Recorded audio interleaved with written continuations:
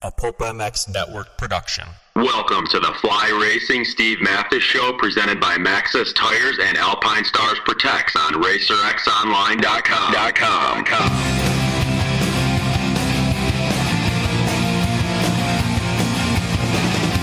With your continued support of our sponsors, we have surpassed 1,000 podcasts delivered with over 7 million downloads. Click that Amazon banner on Pulp MX to help us out and donate via Patreon if it suits you. And as always, enrich your moto lifestyle by working with the sponsors who support us.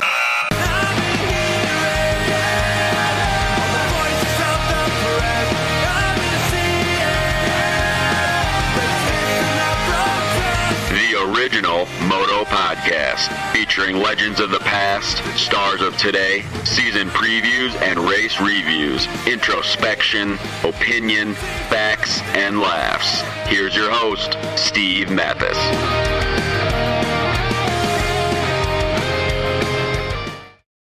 Welcome, everybody, to the Fly Racing Racer X Podcast, Indianapolis Supercross Review. Thank you for listening. Appreciate it. Lots to talk about when it comes to this race, and including a penalty to the 250 Supercross points winner, and the 450 class, a great ride by Jason Anderson, among others. We'll talk about that and much more here on the show. FlyRacing.com. Please check them out. They make much more than just gear for you people. You saw Weston Pike and Blake Baggett and Seven Deuce Deuce and Zach Osborne all running the Fly stuff, but they make snowmobile stuff. I know it's March, but they make snowmobile stuff. They make watercraft stuff. They make mountain bike stuff, casual wear, hard parts, flyracing.com. If you go there and check on their website, you'd be surprised at all the cool shit that they have. So thanks to Fly Racing for making this happen. Also to Maxxis, MXST tire coming out soon, developed by the King, Jeremy McGrath. To learn more, visit Maxxis.com.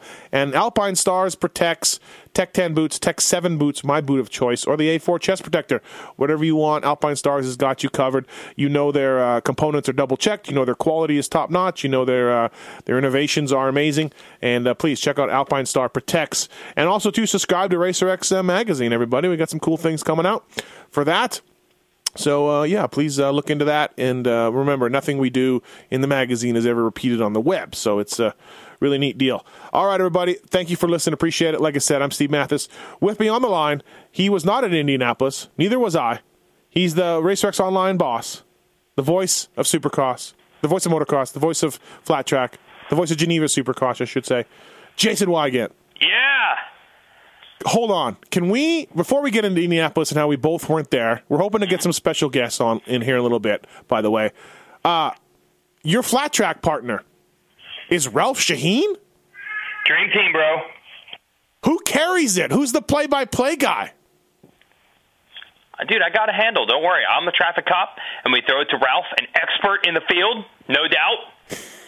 Expert analyst, Ralph Shaheen, breaking it all down. So, Ralph's into flat track? Or Ralph just likes the money? Ralph just likes the job? I'm going to let that question answer itself. I think it's probably a pretty obvious answer. Okay. The money is nice, but I don't know. Maybe he's independently wealthy. Maybe he's just doing it for the love.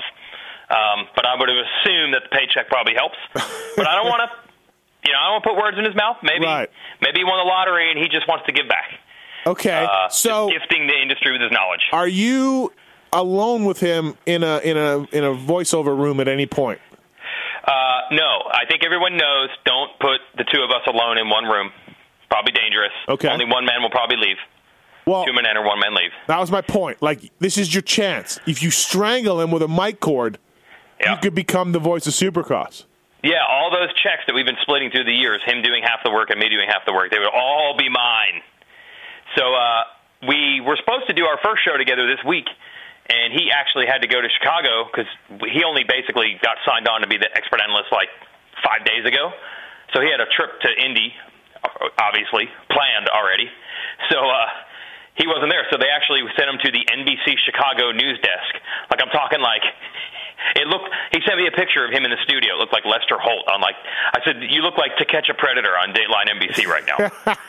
So he's in the room with the 15,000 monitors in the back. Yeah. And huge NBC Peacock logos. So he was on a headset in Chicago and I was in Charlotte. So we have not been We did a little audition. Well, I saw a photo. Yeah, I saw a photo. There was a Dream Team photo. Dream Team, yes. And we did an audition in the studio here in Charlotte like 2 weeks ago. Then we were at Daytona together to shoot our on-camera stand-ups. But we haven't done a real show that actually counts being in the same room yet. All I can say is, I mean, this is it. This is the scenario that everybody wanted. This is, like I said, the Dream Team. We did our 8-minute long stand-up at the entire first segment of the show in one take at Daytona. Yep. And everybody's like, oh, my God, you just did the first 8 minutes of the show standing there. And I'm like, look, talking's not going to be a problem with this group. We got that handled. Right. We just might be clueless when it comes to any actual information. I like Ralph. Ralph's a professional. Ralph's been doing this for 100 years, and Ralph has passion for rock and roll and racing. Oh, yeah. That's the Ralph. Man's man. Yeah. And so this is cool. I like it.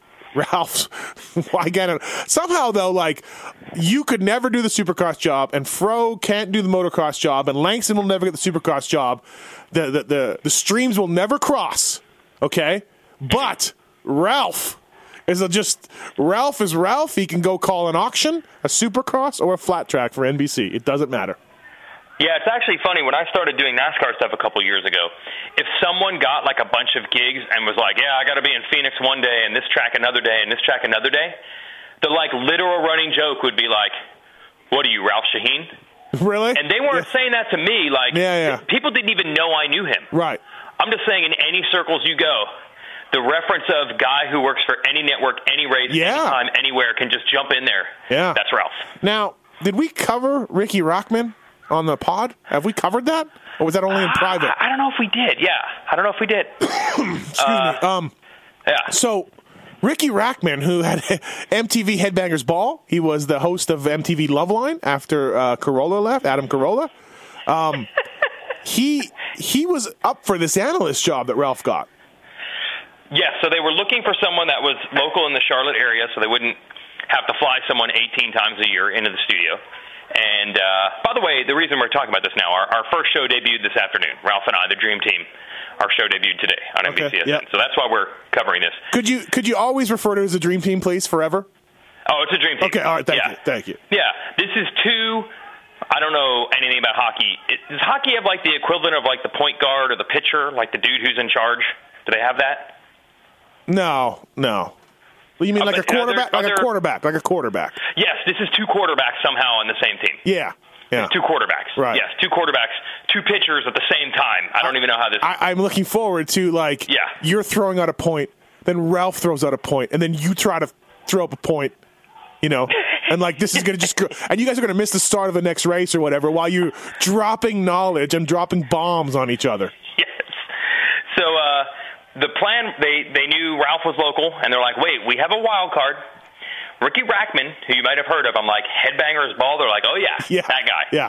He just moved to Charlotte. He's big into motorcycles. He is into motorcycles, yep. I've done some reading up on this, yes. Okay, yes. He's done some NASCAR stuff in the past. I think he actually even does some sort of NASCAR radio show even now, interviewing the drivers. So, we're going to give him a shot. So I had to, one day I auditioned with Ricky Rackman and Ralph. I think they had to be escorted into the building so they didn't see each other. I don't know. That's how it worked. Yeah. Ricky Rackman was almost the guy. But Ricky came in and said, hey, I'm just letting everybody know, I don't really know anything. It's just right up front. I'm going in for a job audition, but I want you guys to know. Yes. So at that point, I think everybody was like, well, this isn't going to work, but I'll tell you something. We did the audition anyway, after he pretty much told us, not pretty much, he literally said, I don't know anything. Right. But his voice, his personality, he just sounded so effing cool. Yeah. That I'm like, there's still a shot. Can one of our listeners please Photoshop Ricky and Weege next to each other so I can see what this would look like? I need to see this. Somebody do this. Somebody it was running through my mind. He was so cool. Yeah. His voice was so cool. He was so well-spoken that I'm like, but if they send this guy to some races and he picks up 30% of the necessary knowledge, the cool factor is going to make up for the rest. I'm like, this is not impossible. Yeah. So they went with Ralph. Ralph's a sure thing. Yeah, Ralph's money. Right. But honestly, if you sent Ricky Rackman to a few races and just had him do some on-camera stuff, yep. Like our buddy Daniel Blair does. Yep, or Jerry Bernardo. Crush that. Jerry Bernardo-ish. Jerry Bernardo-ish. Yes. Right. Yep. All right, well... So, Dream Team. Well, I'll keep you updated throughout the Yes, season. please do. Please do. Yep. We're going to be in a little bit of a disjointed podcast here because we're going to bring some guests in and out because we were not there. When's the last time you think a Supercross went off without either one of us there? No, I think we did it once last year, didn't we? Really? Yeah, I think we did. I only missed Daytona last year, so no. Oh, all right, well, it definitely wasn't that. Couldn't happen. I feel like it's happened. Wait, that Detroit race where Dungey got penalized, speaking of. Yep. I don't think either of us were there. I was not there. No. Me neither. Nope. Yep. Wow. Okay, so now we know. If we don't go, there's going to be a penalty. Absolutely. All right, let's bring in JT and maybe that guy with the number 1 plate. He didn't have a great night, but he wears fly racing, and he's a friend of the show. Let's bring in Zach Osborne and JT here. All right, we got him on the line. Jason Thomas on vacation in Mexico. Zach Osborne down in Florida. We're going to talk some Indianapolis Supercross. First up, let's bring in our regular co-host from Fly Racing, JT. What's up, JT? How's the sun? It's all right. It's not bad to be in Mexico on a Sunday. No. Yeah, no doubt. Have you seen Sammy Hagar yet? I have not, but it's I have a few more days, so the search is not over. All right, let me know if you see him. Tell him I said hi. Why don't you just get with Jason Bonham, get with Fro? Why don't you make it happen? I don't feel like I'm your best resource on this. I tried that. Fro said that could happen, and then Fro never answered a text. Numerous texts when I was watching Hagar from the stage in Glen Helen. Fro went completely silent. It's unfortunate. I feel like he has the ability, if he really wanted to, he can make it happen. Well, lifelong dream for you. Yeah, no, I expressed that to him. Perhaps when you donate a resource as good as the Nets, the least I feel like that could be reciprocated would be a meeting with Sammy Hagar. Yeah, you would think so, but maybe Fro went silent like he does often on a Saturday night broadcast. Oh, okay, all right. Let's move on. Maybe most of the men will hook it up. Also on the line from Rockstar Husky and he's defending 250 Supercross champion, Zach Osborne. What's up, Zacho? Thanks for coming on the show. No problem. Just beautiful, sunny southern Florida afternoon. Chilling in the backyard. Yeah, well, look, Zacho. Us three weren't there. You were the only guy there. I know we were racing, but we need your observations here.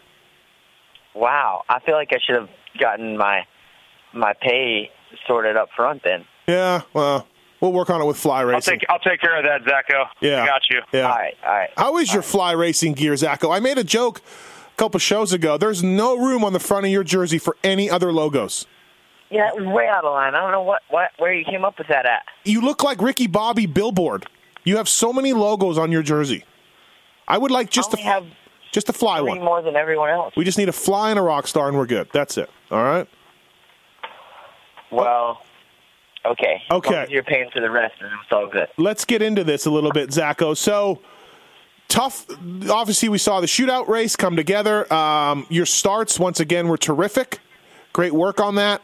Dude, my main event start was really freaking good. It was like the best start I've done all season, and I came out dead last. So right. Well, you put yourself in that position. What was tougher though, the main event itself or the track? Like, holy crap! I watched practice, watched the race. That track was gnarly. Yeah, it was gnarly, just for the simple fact that it was so ruddy. And it was a pretty basic build, but I felt like that they kind of had to do that because of just the dirt condition. And, yeah, it was just real grabby, feeling like one of those tracks where it felt like you could be, going straight and then, oh, wow, I'm in the tough blocks. And, no warning. It wasn't super physical, I didn't feel like, just because we were basically doubling around with a couple of triples here and there. Right. But it was just kind of tough on your brain a little bit, and yeah, you just had to really be on top of your game the whole time. You couldn't take any break. Did you have any close ones in the main, or after sort of when you got started in last, was it all right, or we didn't see a whole lot of it on TV? Yeah, in the main it was pretty pretty uneventful, just trying to pass people. I had a close one in the whoops in I think the second practice.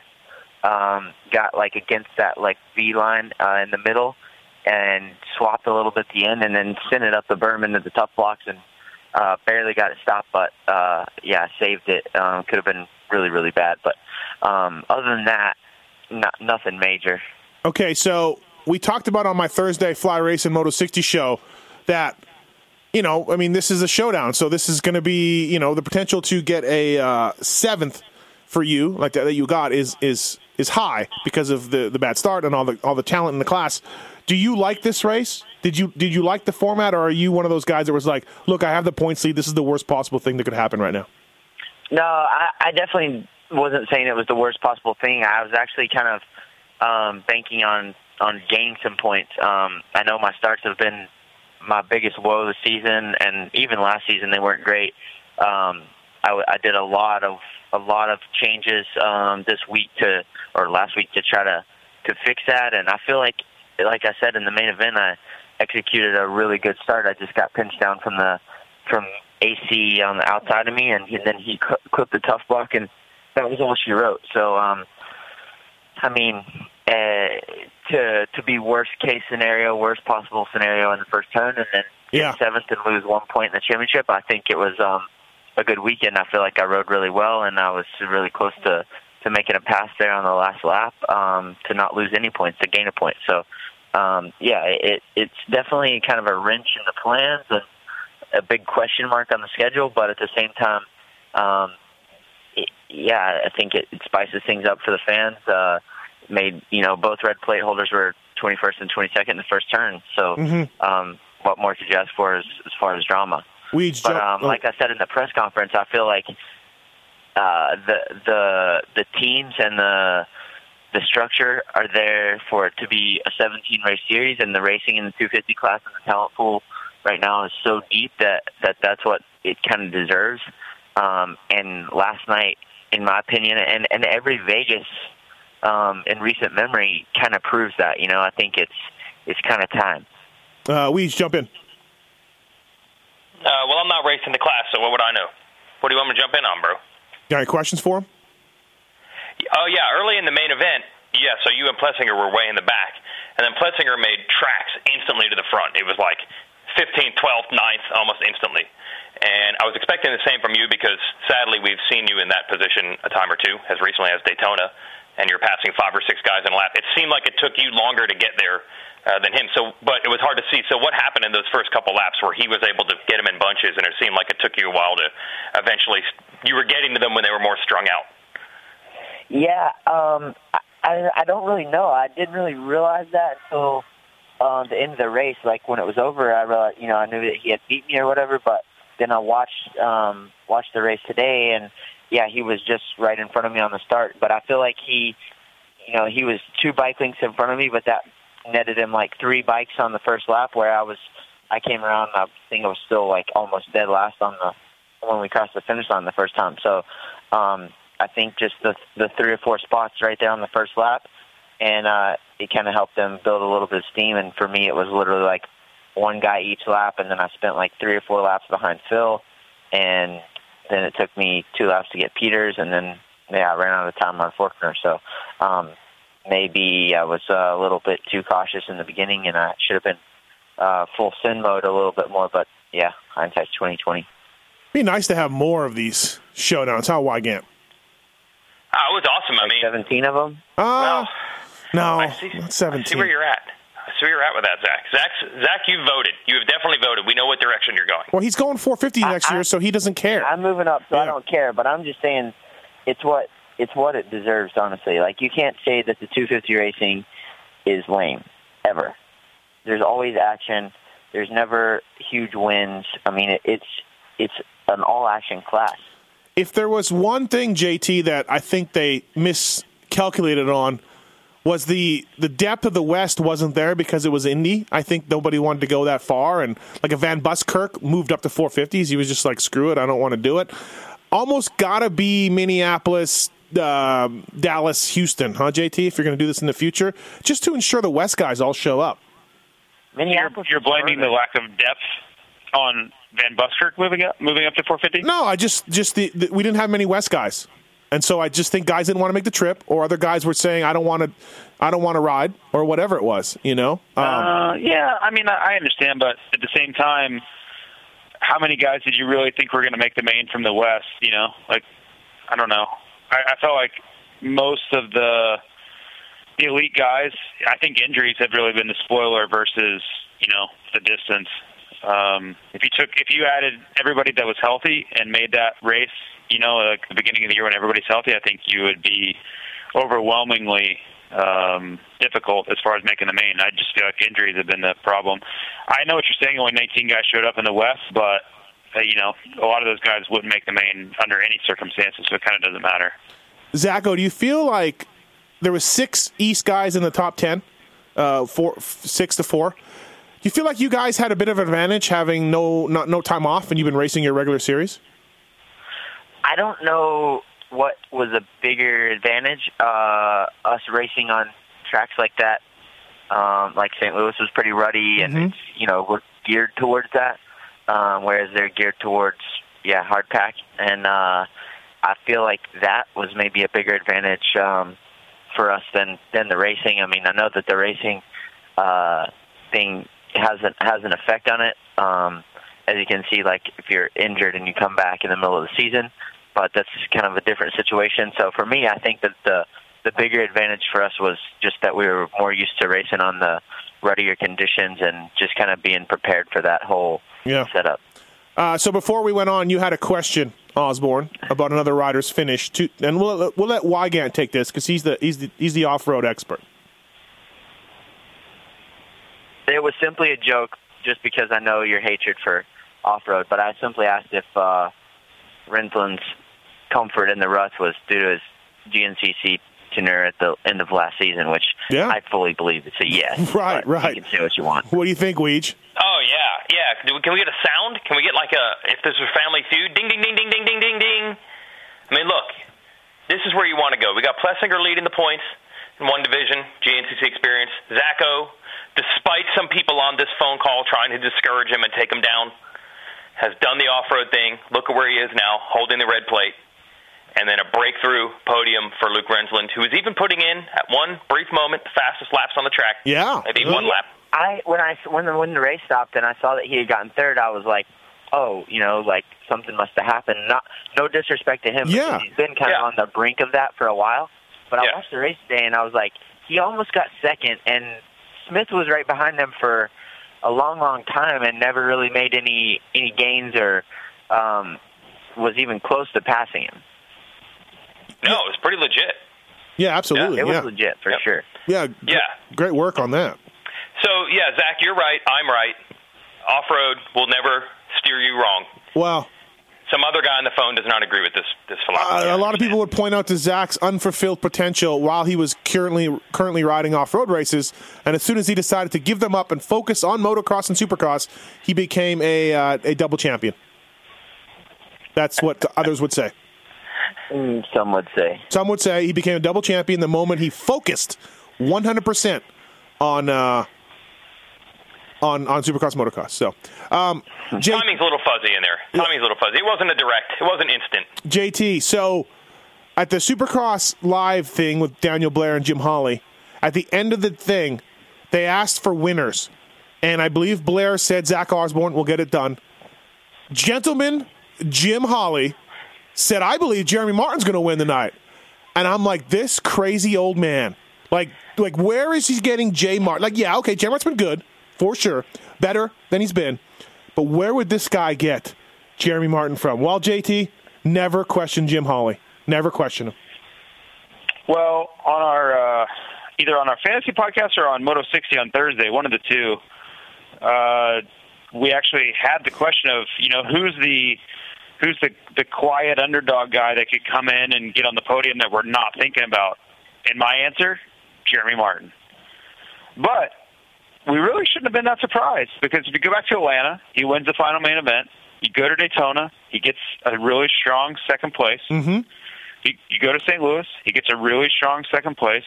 So, yeah, when you have carnage, Zach goes on the ground in the first turn. Plessinger's not on the ground, but they're all tied up in the first turn. Yep. The door's open.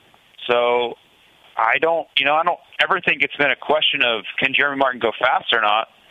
He just really hasn't ever been able to put it together for these main events. And, I don't know what the difference is. I don't know what, where the change has been made or if it's mental or physical or bike or what, but he has definitely turned a corner as far as, his results the last month or so.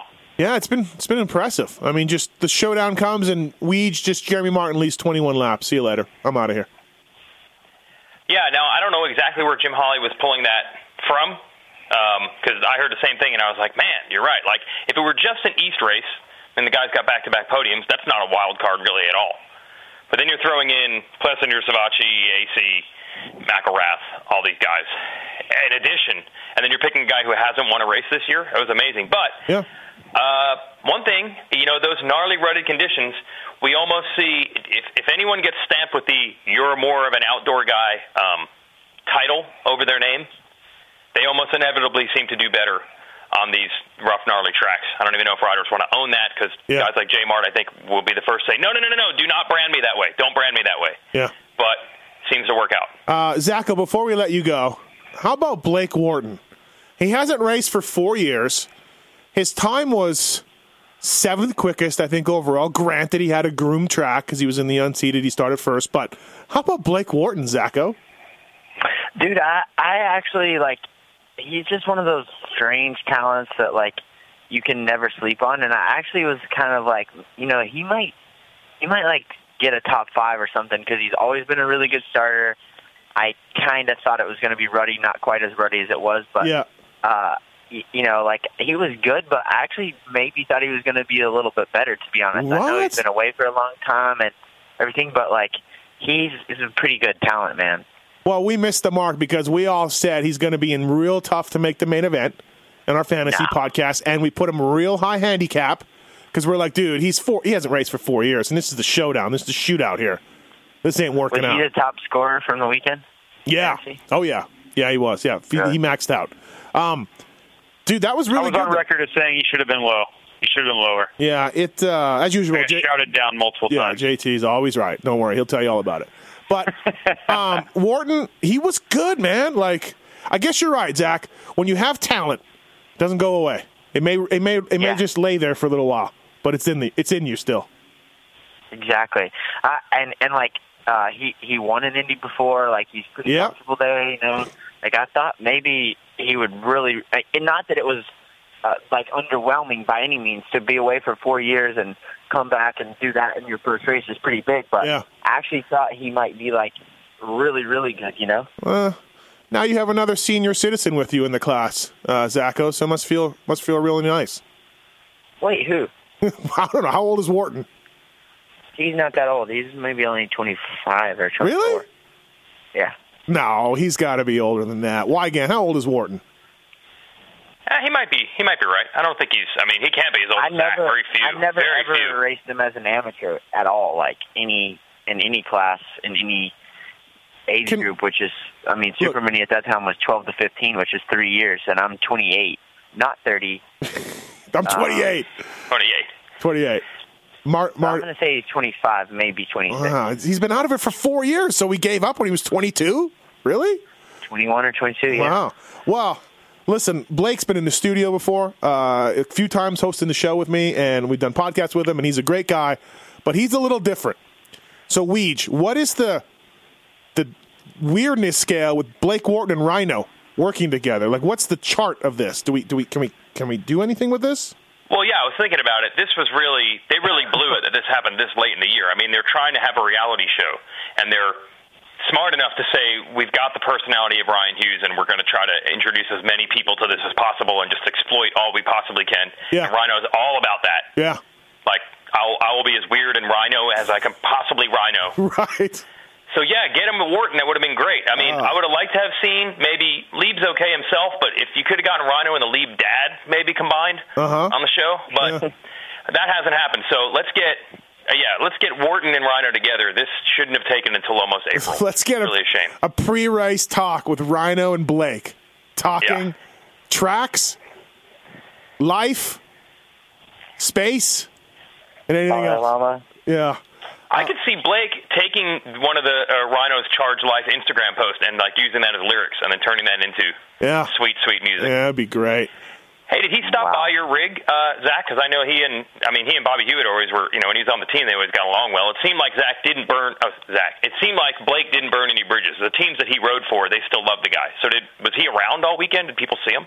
No, nobody was anywhere, dude. It was a serious blizzard. Like, from the time we woke up, it snowed pretty hard, and then, between the second and third practices, it snowed probably 3 inches in that hour and a half, and then it just kept piling up for, the next 4 hours, and it snowed a good 6 or 8 inches, maybe even more. You literally went rig, track, all week, all day. Yeah, and a lot of people, they have that little underground piece down there. A lot of teams didn't even come back to the rig. They just had their little setup down there and pit carts and toolboxes, and that was it. Yeah. But we chose to come back and forth. But, yeah, it was a pretty strange deal. I've never been to one where they just clipped a pit party like that, but it was barren wasteland. Yeah, it sounded like it. Well, hey, Zacho, thanks for your time on the Fly Racing Racer X podcast. Hope the Fly Racing gear is treating you well. You're up by 7 points. You're up by 7 points. So your next race will be Minneapolis. Minneapolis. Yep. Hopefully, what if it does an Indy Blizzard in Boston? On the track? Ooh. Then you have Valkenswaard or what? We had that in Salt Lake City. JT, you were probably racing that night. Absolutely. And just a blizzard. And Wyndham won, and it was awesome. It looked so cool. It was an awesome, Steve. It really was. It was awesome in the press box. It was fantastic. It was nice about that. Was that? Sipping hot chocolate? Yeah. I was sitting on the line. The true story. I was sitting on the line. I won the LCQ, and then I came back for the main event, and I didn't have time to change jersey or anything. I was just soaked. And sitting on the line, and Truman's holding an umbrella over me, and he's like, I'm doing the best I can here, and I'm soaked and cold, and I can't see, and it's a mess. And I'm like, you know what, Dan? Get that effing umbrella away from me. We're just going, we're all in on this thing. I'm already wet. You're not doing any good. We're just going to man up, and I'm all in. Yeah. I just was like, bring it all in. I'm going to soak in this entire experience right now. And then I sucked in the main event, and I wished that I had an umbrella. Was that the night of the JG cross-up on the rhythm? On the what? On the rhythm section? No, that was no. Okay, all right. JG cross-up was dry. Okay, all right. Couldn't remember. Hey, one more thing, Zach. Your teammate went into the Steve Mathis nets and destroyed them. Yeah. Was this discussed within the truck? He killed the Steve Mathis nets. He destroyed it. Anderson probably liked it. We were all just giving him crap for dude, way to ruin a good berm. Awesome job, man. Just trying to lighten the mood up because he's not still pretty green and we're just trying to have fun with him and wow, stuff. And then he didn't make the main, so nice job, guys. Way to verbally beat him down. He didn't even make the main. Nah, he's good. He'll be fine. Okay, so I never saw it. Did he just clipped and went over, or did he grab throttle? I didn't actually see, but I think he went to the top of it or near the top of it because it ripped it down, and the bike was just mangled in it. I never saw the crash or a replay of it, but it couldn't have been very, he couldn't have coasted into it. No, it looked like it was in there, and he broke the whole thing, so good job on that, Mosman. And, just tell him he's welcome for that. Tell him he's welcome. So, all right, Zacho, thanks, buddy. Good job this weekend. Thanks for coming on the show. Thanks. Don't harp on me too hard. I'll have my stuff sorted ASAP. No worries. Thanks. See ya. Zach Osborne, everybody, from Rockstar Husky Team, Fly Racing Racer X podcast. So, all right, let's keep talking 250s, right? Hey, we just learned something. What? Through that convo. This is why you bring the riders in. What?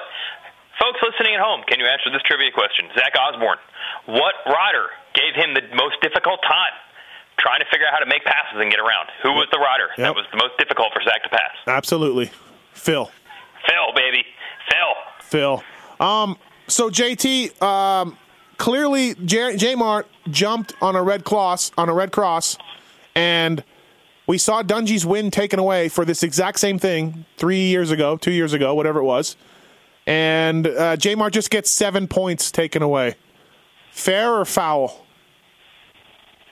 I don't know if it's fair or foul. I don't really understand it, though. The last time I checked, the guy that wins gets the most points. That's like how that's how it works. Okay. Like, that's the fundamental aspect of the rules is when you win the race, you get the most points. Right. Right? Yeah. Yes. No. So I don't understand how this is even possible. Like they're breaking some sort of space-time continuum. We have guys who jump and get dock positions. We have guys who jump and get dock time. We've had guys in jump, and now they just lose points. We've literally just about had every. You still get the win. No, I know. Yeah. Did you just lose points? That doesn't make any sense, though. Like that's not logically possible. I'm saying they've done everything. They've counted points and time and positions. And all we needed was a black flag. Yeah.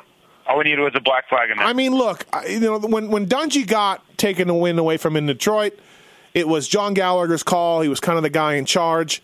Now I understand why Gant, right? There's a 3-man sort of committee here on these penalties. So it's not the same guy making a different ruling. But, I mean, come on. And the other thing that I find weird is, so we had heard, any of these things at any level, whether it's local motocross or right here at the top, it always is spurred by a protest or just basically anger from someone else. That's what always spurs these things. That's just the golden rule of motocross. So, in this case, anyone who was mad about J-Mart, what he did, he singled and doubled instead of singling the triple. In case people didn't see this, that's what he did. The red light was on. He singled the first triple, then he doubled out. You're supposed to roll all three. So I'm sure if you're pro circuit, you're like, oh my God, this would be great. If he gets penalized and AC gets max points, that's going to move Cianciarulo from 12 points back to 9 points back, which is huge. Well, they didn't even get that because AC got 0 extra points. So whoever was mad, actually, J-Mart at one point was only 12 points down before they took the points away. So I guess you could say, well, he's less of a threat in the title shot now. Maybe that makes some teams happy. But honestly, I don't feel like anyone got what they wanted if they were angry and protesting. He has to jump 3 guys to win the title. So it's going to be pretty tough to do. I don't know. Yeah. Does he have to jump 3 guys on a red cross? Yeah. I don't know, man. Like, okay, so to me, you take his win away because that's what happened to Ryan Dungey. You agree? Everybody agree? It's the weirdest ruling I've ever heard of, Steve. Well, what about the Hartraft ruling?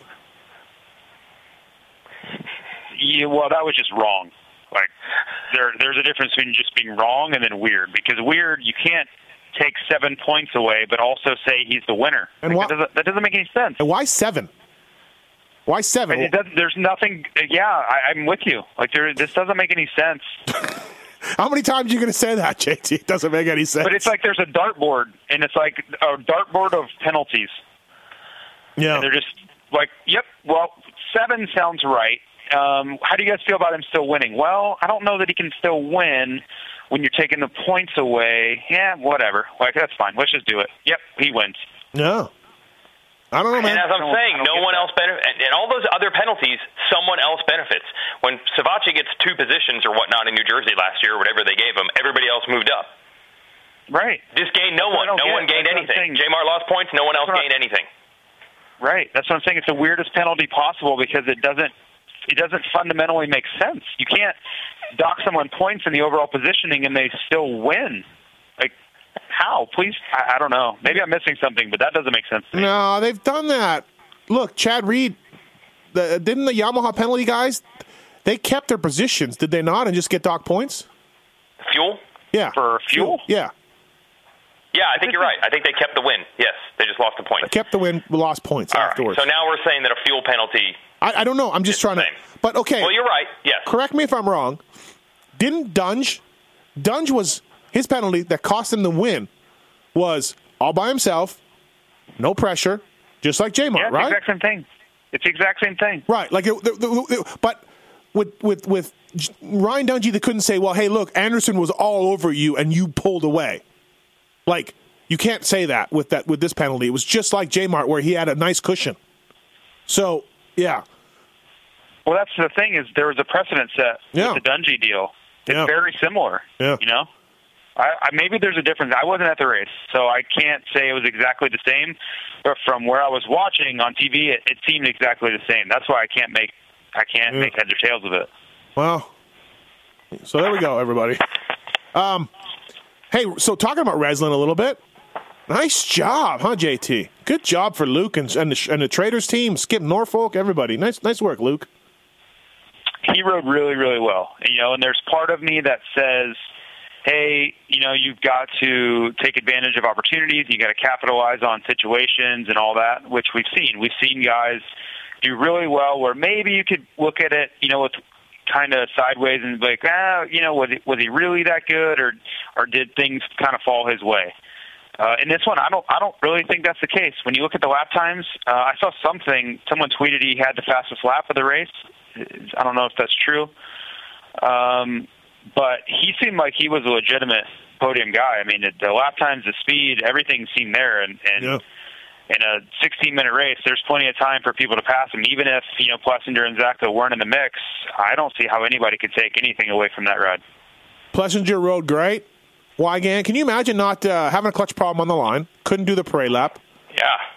Kind of doesn't know what the track's going on, and then he's sending it out there. And, after getting caught up in the first turn, Plessinger rode great. He rode fantastic.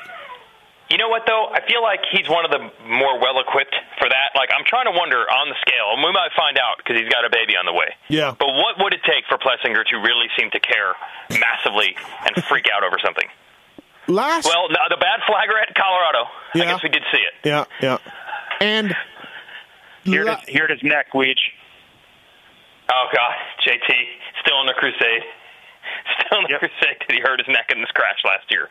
I feel like if there's one dude that's going to just roll with it and be like, yeah, whatever, as long as you get it started before the gate drops, I'm good. Yeah.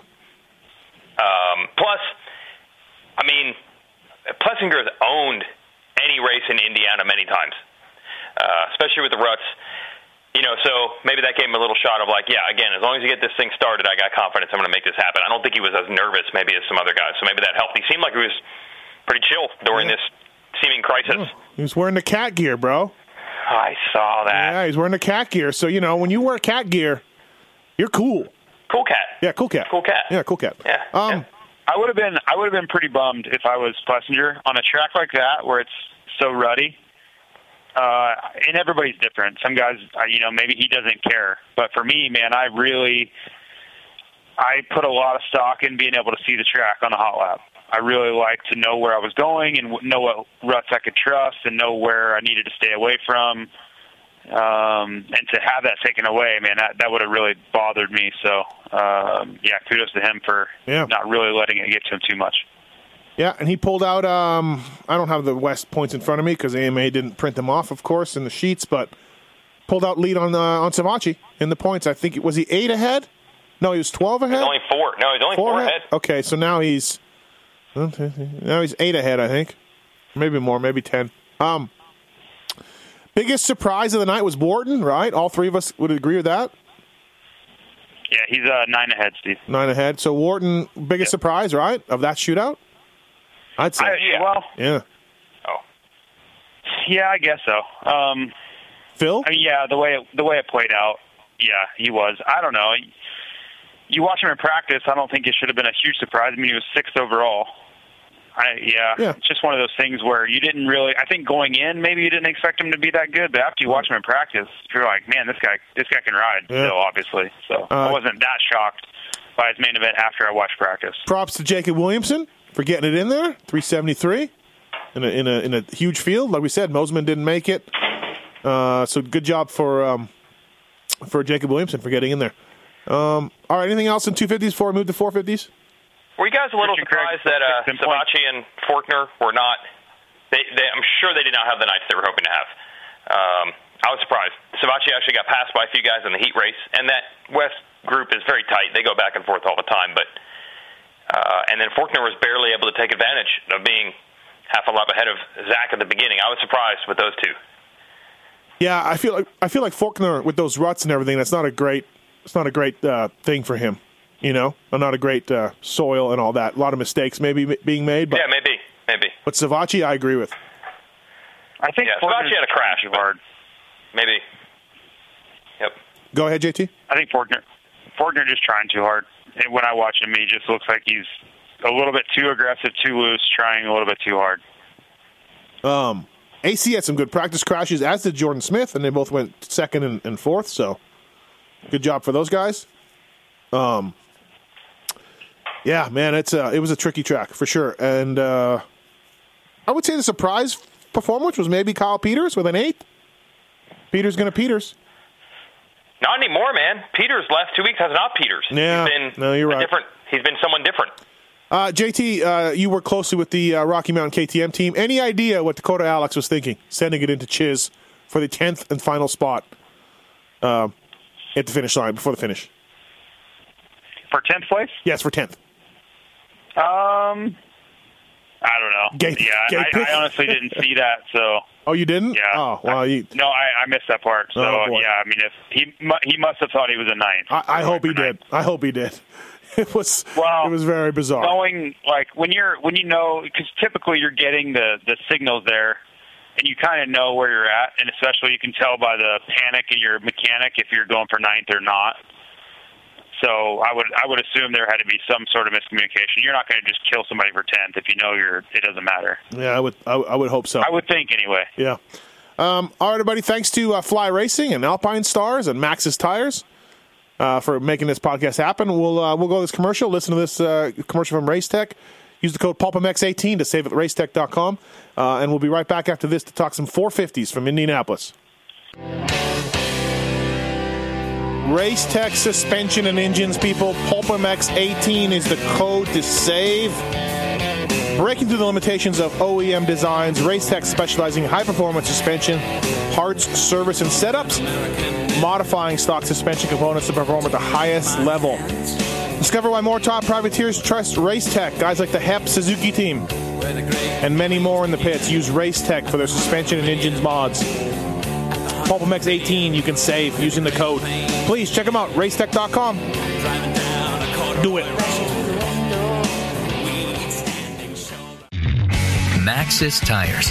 From your bike to your truck and almost everything with wheels in between, Maxxis Tires will have you hooking up, pulling the whole shot, and beating your competition. One of the world's most trusted tire brands, Maxxis delivers high-quality tire products that perform no matter what the terrain or conditions. If you don't believe me, just ask the king, Jeremy McGrath. And we're back. Fly Racing, Racer X Podcast. Thanks to flyracing.com for everything they do for the show. And also to Maxxis Tires, MXST tire coming out soon, developed by the king, Jeremy McGrath, who just went head-to-head with Chris Kiefer and beat him at the vet race on the weekend. And also to Alpine Star Protects, the Tech 10 boot, the A4 Chest Pro, or the Tech 7 boot, whatever it is. You know Alpine Stars is got it going on. And they had some LE gear that Jason Anderson and Eli Tomac wore. So, all right, let's get to 450s. 30-second lead, Wygant, for Marvin Musquin. Not a surprise either, I don't think, on a track like this. Well, no, once Tomac crashed. Yeah. I mean, it looked like it was going to shape up to be a pretty good battle. I mean, props to Marvin. It wasn't like Eli was all over him. But I'd say it was, 2.5 seconds maybe? I think it was about 2.5, yep. Yeah, and there were still 11 minutes to go. So, we saw what happened in Tampa. Eli was able to get him. So it definitely wasn't a guaranteed win for Marvin, but it wasn't like Tomac was all over him. But I still feel that even though Tomac won by less last week, I still feel like that was a little more impressive because he basically had Anderson and Marvin start right behind him, and he put 20 seconds on them, where Marvin had Eli behind him, but then Eli crashed. So yeah. I would actually rank last week's victory as more dominant, even though Marvin's margin was bigger. No, I agree.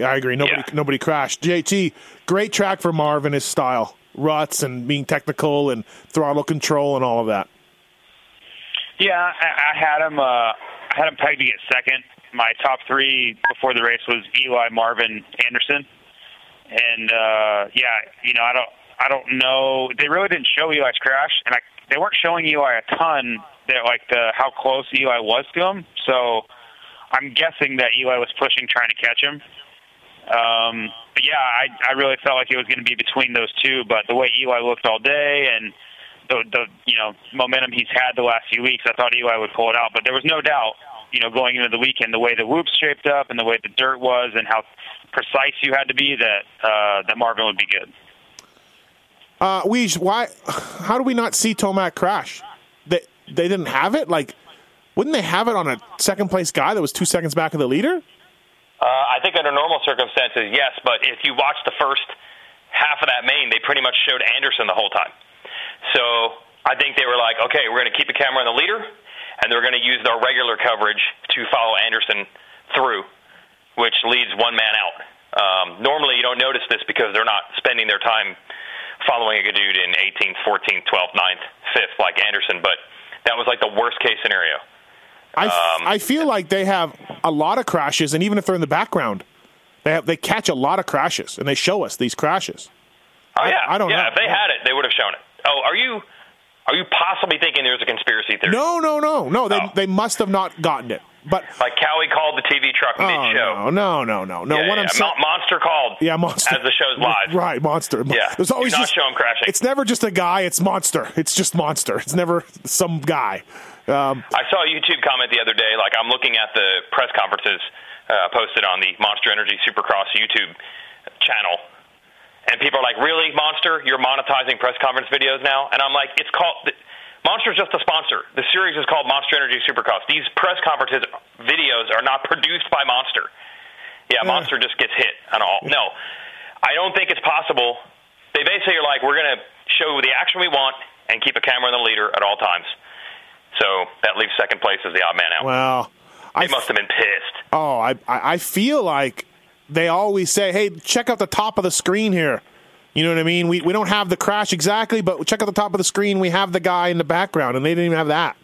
Yeah, and even practice. It's shocking how many times someone has a practice crash, which is so random. Guys aren't even, it's not like this guy's the leader. They're just randomly shooting whoever, and they still get it. That's what I'm saying. They must have been so mad, that they did not get this one. Because, you're right. They almost always find it. Maybe we'll just go with Monster stopped it. That's a better theory, I think. That's good. Yes. Yeah. There's just a green light that goes on in the truck. Don't show it. Dean Wilson got second. Great job for Dino. JT, a mutual friend of ours, said that Dino told him that's probably the worst anybody's ever ridden and gotten second. He just did not feel comfortable. And we didn't see him much on broadcast, but I could believe that. Yeah, but that's kind of how it goes sometimes. Yeah. On a track where, man, if you watch Supercross live during the afternoon, it was crash after crash after crash. So sometimes, slow and steady may not win the race, but it'll get you on the podium. And while he may not have felt like he rode well, he wasn't riding bad, obviously. But man, there are nights like that where the track is so treacherous and it's so easy to make a mistake that if you get a good start and don't screw it up, then good things are going to happen for you. And for a guy that's never really done that, like he's always the opposite of that. As far as Dean, he never gets a good start and puts himself in a good position. It was I enjoyed seeing it work out for him in that way. Because he's always the guy that's getting a bad start and having to fight through or figure something out versus circumstances played out for him this time. Anybody have a problem with that pass on Tickle? Tickle was in second. Dino knocked him down. Anybody? I heard and read some things. Yeah, I mean, whatever. Like, I didn't really have a super strong opinion either way, but anytime it's going to be both sides. The guys that are Dino fans and that side are going to see it one way, and Tickle fans are going to see it the other way, and there's going to be no gray, I don't think. I thought it was fine. I did. I just thought it was racing. Came into him, I don't know. Yeah. That's what I'm saying. Side to side contact, yeah. It depends on which side you're on, because you're going to see it completely differently. And but I'm not on that. I'm not on Dean's side. I'm just neutral. No, I know. I'm just saying, like, the Dean fans inside are going to see it one way. It's like, whatever. Like, it was fine. And then, if you're Switzcore or if you're a Tickle fan, you're going to be like, come on, bro. Like, what are you doing? What'd you think, Weege? Yeah, I'm pretty much done having opinions on these things because it's just impossible. It's just impossible. I don't know. I don't know about Forkner and Osborne a couple weeks ago. I don't know about this. I don't know about Marvin and Anderson. I don't know. What do you know about? I don't know. What do you know about? I can't win. What do you know about the Chad Reed start record? What do you know about that? Hey, sometimes you're wrong, man. Just got to admit it. Just admit it, man. Just admit it. Bartman says. Yep. Well, we'll stay with you, Weege. Brayton, third week in a row with a heat race win. Did I read that right? I think I did. Yeah. And third in in the main event, but I don't understand. The week before Brayton's Daytona win, he told us on the Pulp Show, you know what, man? When the track gets gnarly, I don't want to push it. And I just don't want to do that, and that's my weakness of mine. I don't want to crash. When the tracks get gnarly, I don't send it as much as I should. That's what he told us. And he goes and wins Daytona. Now he gets third this weekend in treacherous tracks, So. Well, I think it shows that anything said on the Pulp Show is garbage. Oh, okay. Sure. Yeah. Okay. So I think that's the start. Right. We'll start there. He did tell me at Daytona he alluded to that same thing, and they did make some bike changes. So I hate to say it was set up. But they made some bike changes to try to cope with the tracks being more gnarly. But you know what? I think this situation, it goes beyond, it almost flips in the other direction. Like, shoot up gnarly regular track, 20-minute main, one thing. This is like a whole nother level where actually not sending it might actually be the best thing you can do. I think a little bit like Brayton's a poor man's Marv, right, JT? With the way he rides? And for all the reasons that have benefited Marv, it could benefit Brayton. Yeah, I think maybe in some ways, but they're very different riders. Like Brayton, the tougher the whoops are, the better he is. But yeah, I do think Brayton is, and I think part of that from both of them comes from age. They're both older. So I think they kind of understand that the fastest guy doesn't always win, and the fastest guy doesn't always get the best result. It's a 21-minute race, and you've got to be there at the end. So I do think they approach races the same way. So if you want to look at it that way, then yes, I would agree. Yeah. Anderson, I know they were trying to Anderson goes down in the first turn, or gets stuck, I should say, in the first turn, and I know they're following him in the open laps. I tweet right away, I'm like, I know they want to build drama, but calm down, Anderson will be fine. Maybe I didn't think he'd make it up to fourth, but great ride by Anderson, Wygant. Yeah, I agree. Until he's on the ground straight up, like laying there, like looking like he's hurt. Yeah. It just doesn't matter. I mean, we already saw this scenario in Daytona. And I don't want to give excuses for anyone, but let's be honest, the field is not that deep at this point. No, he is going to rip by 75% of these dudes. Yeah, and these 20-minute mains definitely help in that situation. We've just seen this with a million riders before. I mean, we used to joke how there was almost nothing, unless the bike breaks, Chad Reed getting fourth or better no matter what for about 12 years. Yeah, pretty much. These dudes just do it. They just figure out a way to get it done. Now, still, you have to give credit to Anderson. That track made a lot of guys crash. It didn't make him crash. No one crashed into him, so he was obviously smart picking his way through. I mean, he earned that. But, yeah, I totally agree. At no point was I like, oh, dude, he's going to finish 14th. Yeah, exactly. Like, it's on. Oh, God. No. Oh, God. This thing's going to be down to 10 points by the end of the night. Yeah, I mean, I'd say that Daytona was the absolute worst he could do, and what did he get, 7th? Yeah, pretty much. Yeah, until he's hurt, he'll rip through the pack. Yep. JT, is Pike okay? Do you know? Did you check on anybody? I know you're not really working, but... Sound like he's okay, just beat up as usual. I feel like every week he's been really beat up and lucky to be racing, so I feel like we're just going to continue on through the break. And he needed to get really beat up to carry that through the off weekend, so then he would be struggling again going into Seattle. Right. Chad Reed had a good night. Mookie had a good night. Mookie's been good lately, Weege. It's been good. Yeah, I think so, but I feel like with these JGR guys, I can never keep track. You just see like one dude picking himself up, one guy's out, one guy's in. I can never keep track of who had the good night and who had the bad night. Yeah. So Mookie was good this one? Pike was bad? Yeah, that was it. Yep. Okay, because there's other ones where it's like, oh, Mookie's going to be good tonight, then he crashes, and Pike ends up having a good finish. I can't keep up. Yeah. But, yeah, it does seem like Mookie is improving here. I know we've talked about this before. He's finally getting to test the bike. And maybe there's a chance. Do you really think when Mookie showed up wherever he did, round 2, is that when he came in? Yeah. I think it was full motoing down, just trained to the teeth, like just unbelievably prepared. No. When he showed up around 2? No. This is why it's mystifying to me. This is all mystifying to me, the Mookie's program the last 2 years. Right. So here we go, 10 weeks later, and now he's starting to get into form. Right. Cooper Webb was on the ground with Anderson. Got 7th. Good job. How was Cooper Webb even racing? I thought he was out. I don't know. Yeah. I don't understand. Yeah. But taking one for the team. Yeah. Seriously. We do not have time to hire a replacement rider. You must race. Barcia should be back by Seattle, I think, right? Yeah, that's the plan. Yeah. Yep. Benny Bloss. Nice job, Benny Bloss. Got an 8th. Yeah, he's been getting better. Yep. Been getting better and better. Yep. Is it? No, Webb wears a chest pro, right? Yeah. Webb does, yeah. Okay, so Webb was the fastest guy with a chest protector. Benny was next. Benny wears one. Yeah, I know. That's what I mean. I was claiming Benny for fastest guy, the chest pro, but Webb got him. Right. Chad Reed was good on a track. Does it matter if they wear it under their jersey? That might cover a lot of guys. I'm not exactly sure. Chad Reed was good because JT, he's just a veteran guy, not going to make mistakes.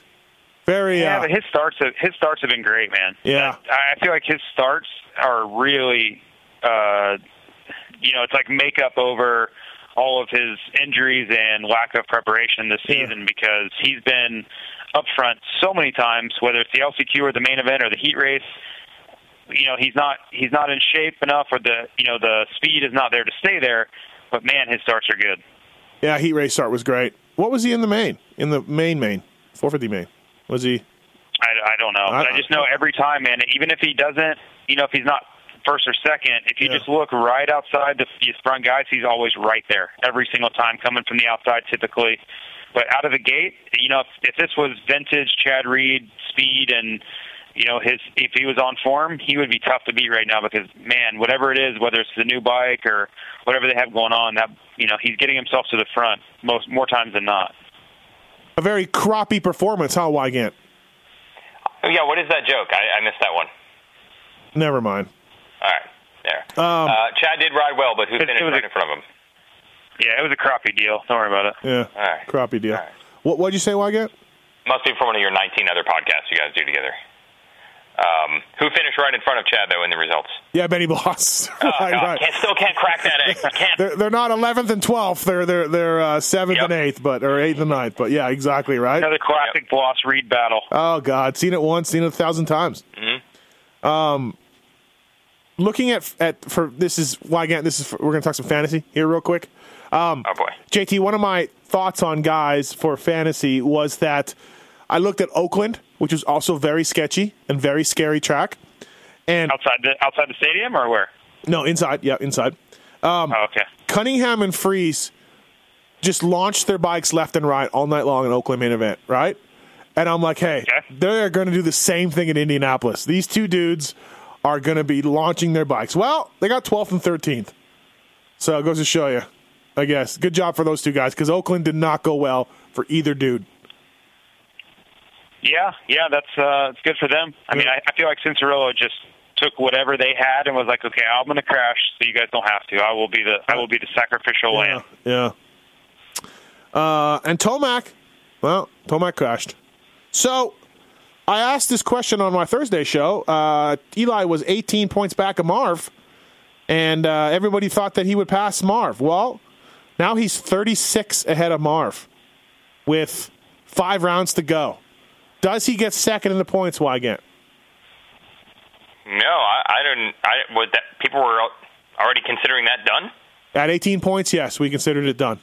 But Marv's been riding well for like the last 2 months. He's been like second, third, fourth. Yeah, we still like Tomac to rip off some wins here. Yeah, I understand, but it's not like Marvin's been garbage. Okay, well, sorry. When all you're right, finishing within a position. All right, so we got your vote. We registered it. Fine, thanks.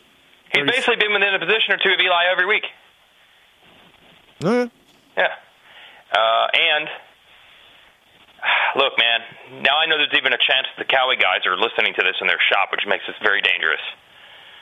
So maybe I'll just say it this way. Schleli gonna Schleli. Nah, I'm not there yet. Still not there? No, because that's like... Crash or win?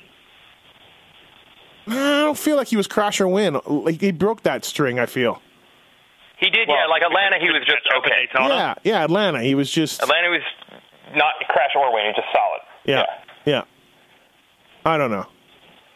But... I'm all in on the crash or win. The new guy, the new one, the new cow. Yep. Well, we're going to Seattle, and guess what? That's going to be like Indianapolis. Probably. So we're going to see more tough and ruddy conditions for these dudes.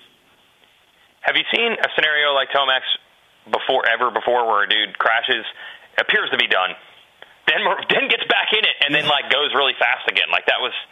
Yeah, he was. I don't even know, man. He was sitting on a tough block for a while. Yeah.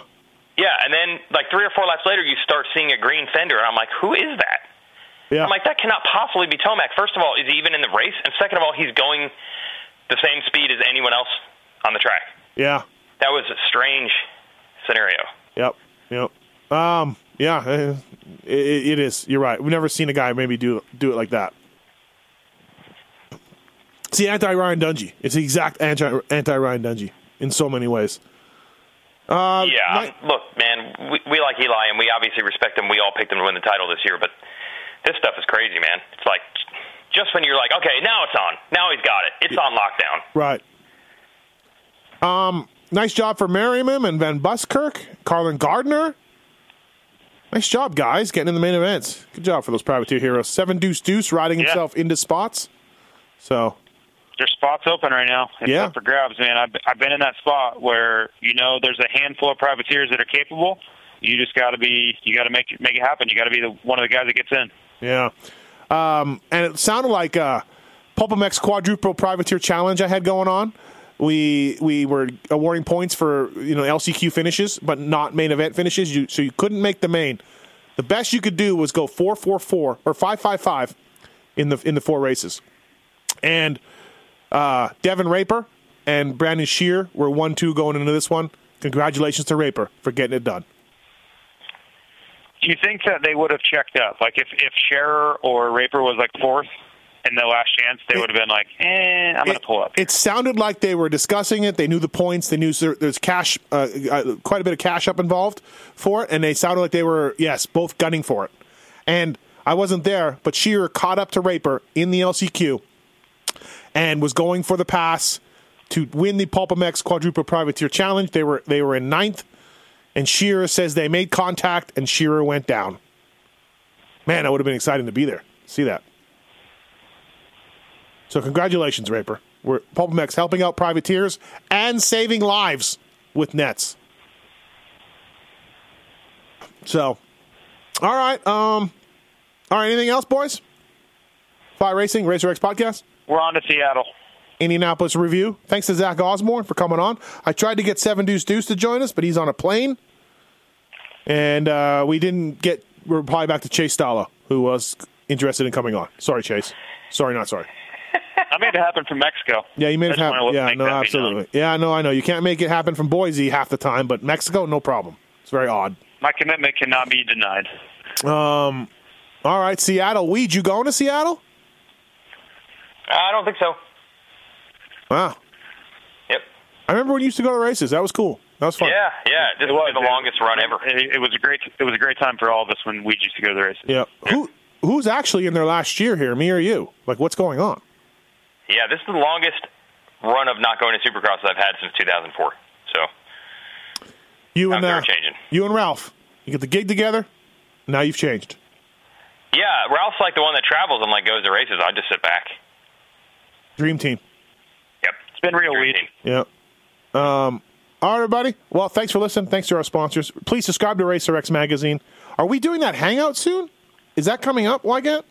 Yeah, I think the date closed on it, or maybe it's today. You guys better get it in quick. Go to racerxonline.com/subscribe.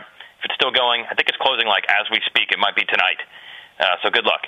And Minneapolis, Boston, Vegas, I'll be at those. Anything else, you're stuck with JT. Fantastic. Stuck with JT, who's already got his hands full of VIPs. Yeah, exactly. All right, everybody. Well, thanks for listening. Appreciate it. That's the Indianapolis wrap-up. Thanks, JT. Thanks, Weege. See you guys. See ya.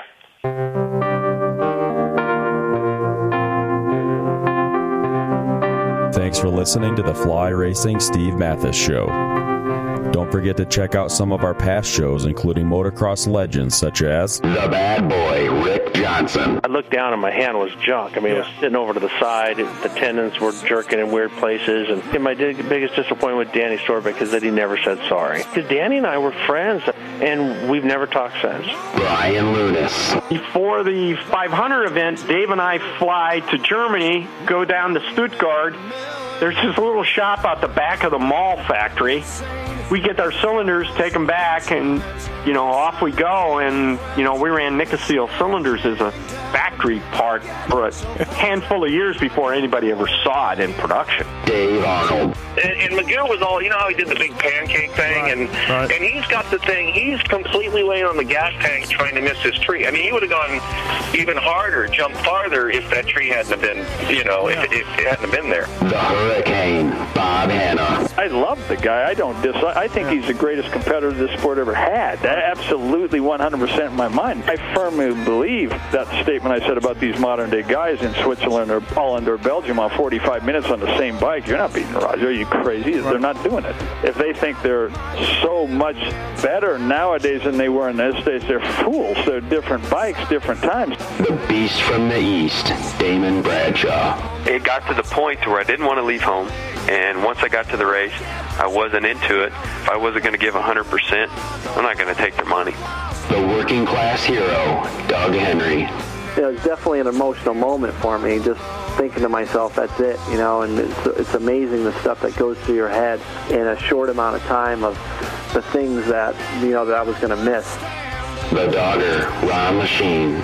Until you really open your ears and you want to listen to what they're saying, it's like beating a dead horse, and I know from personal experience, did anybody ever sit me down? Of course they did. Everybody did.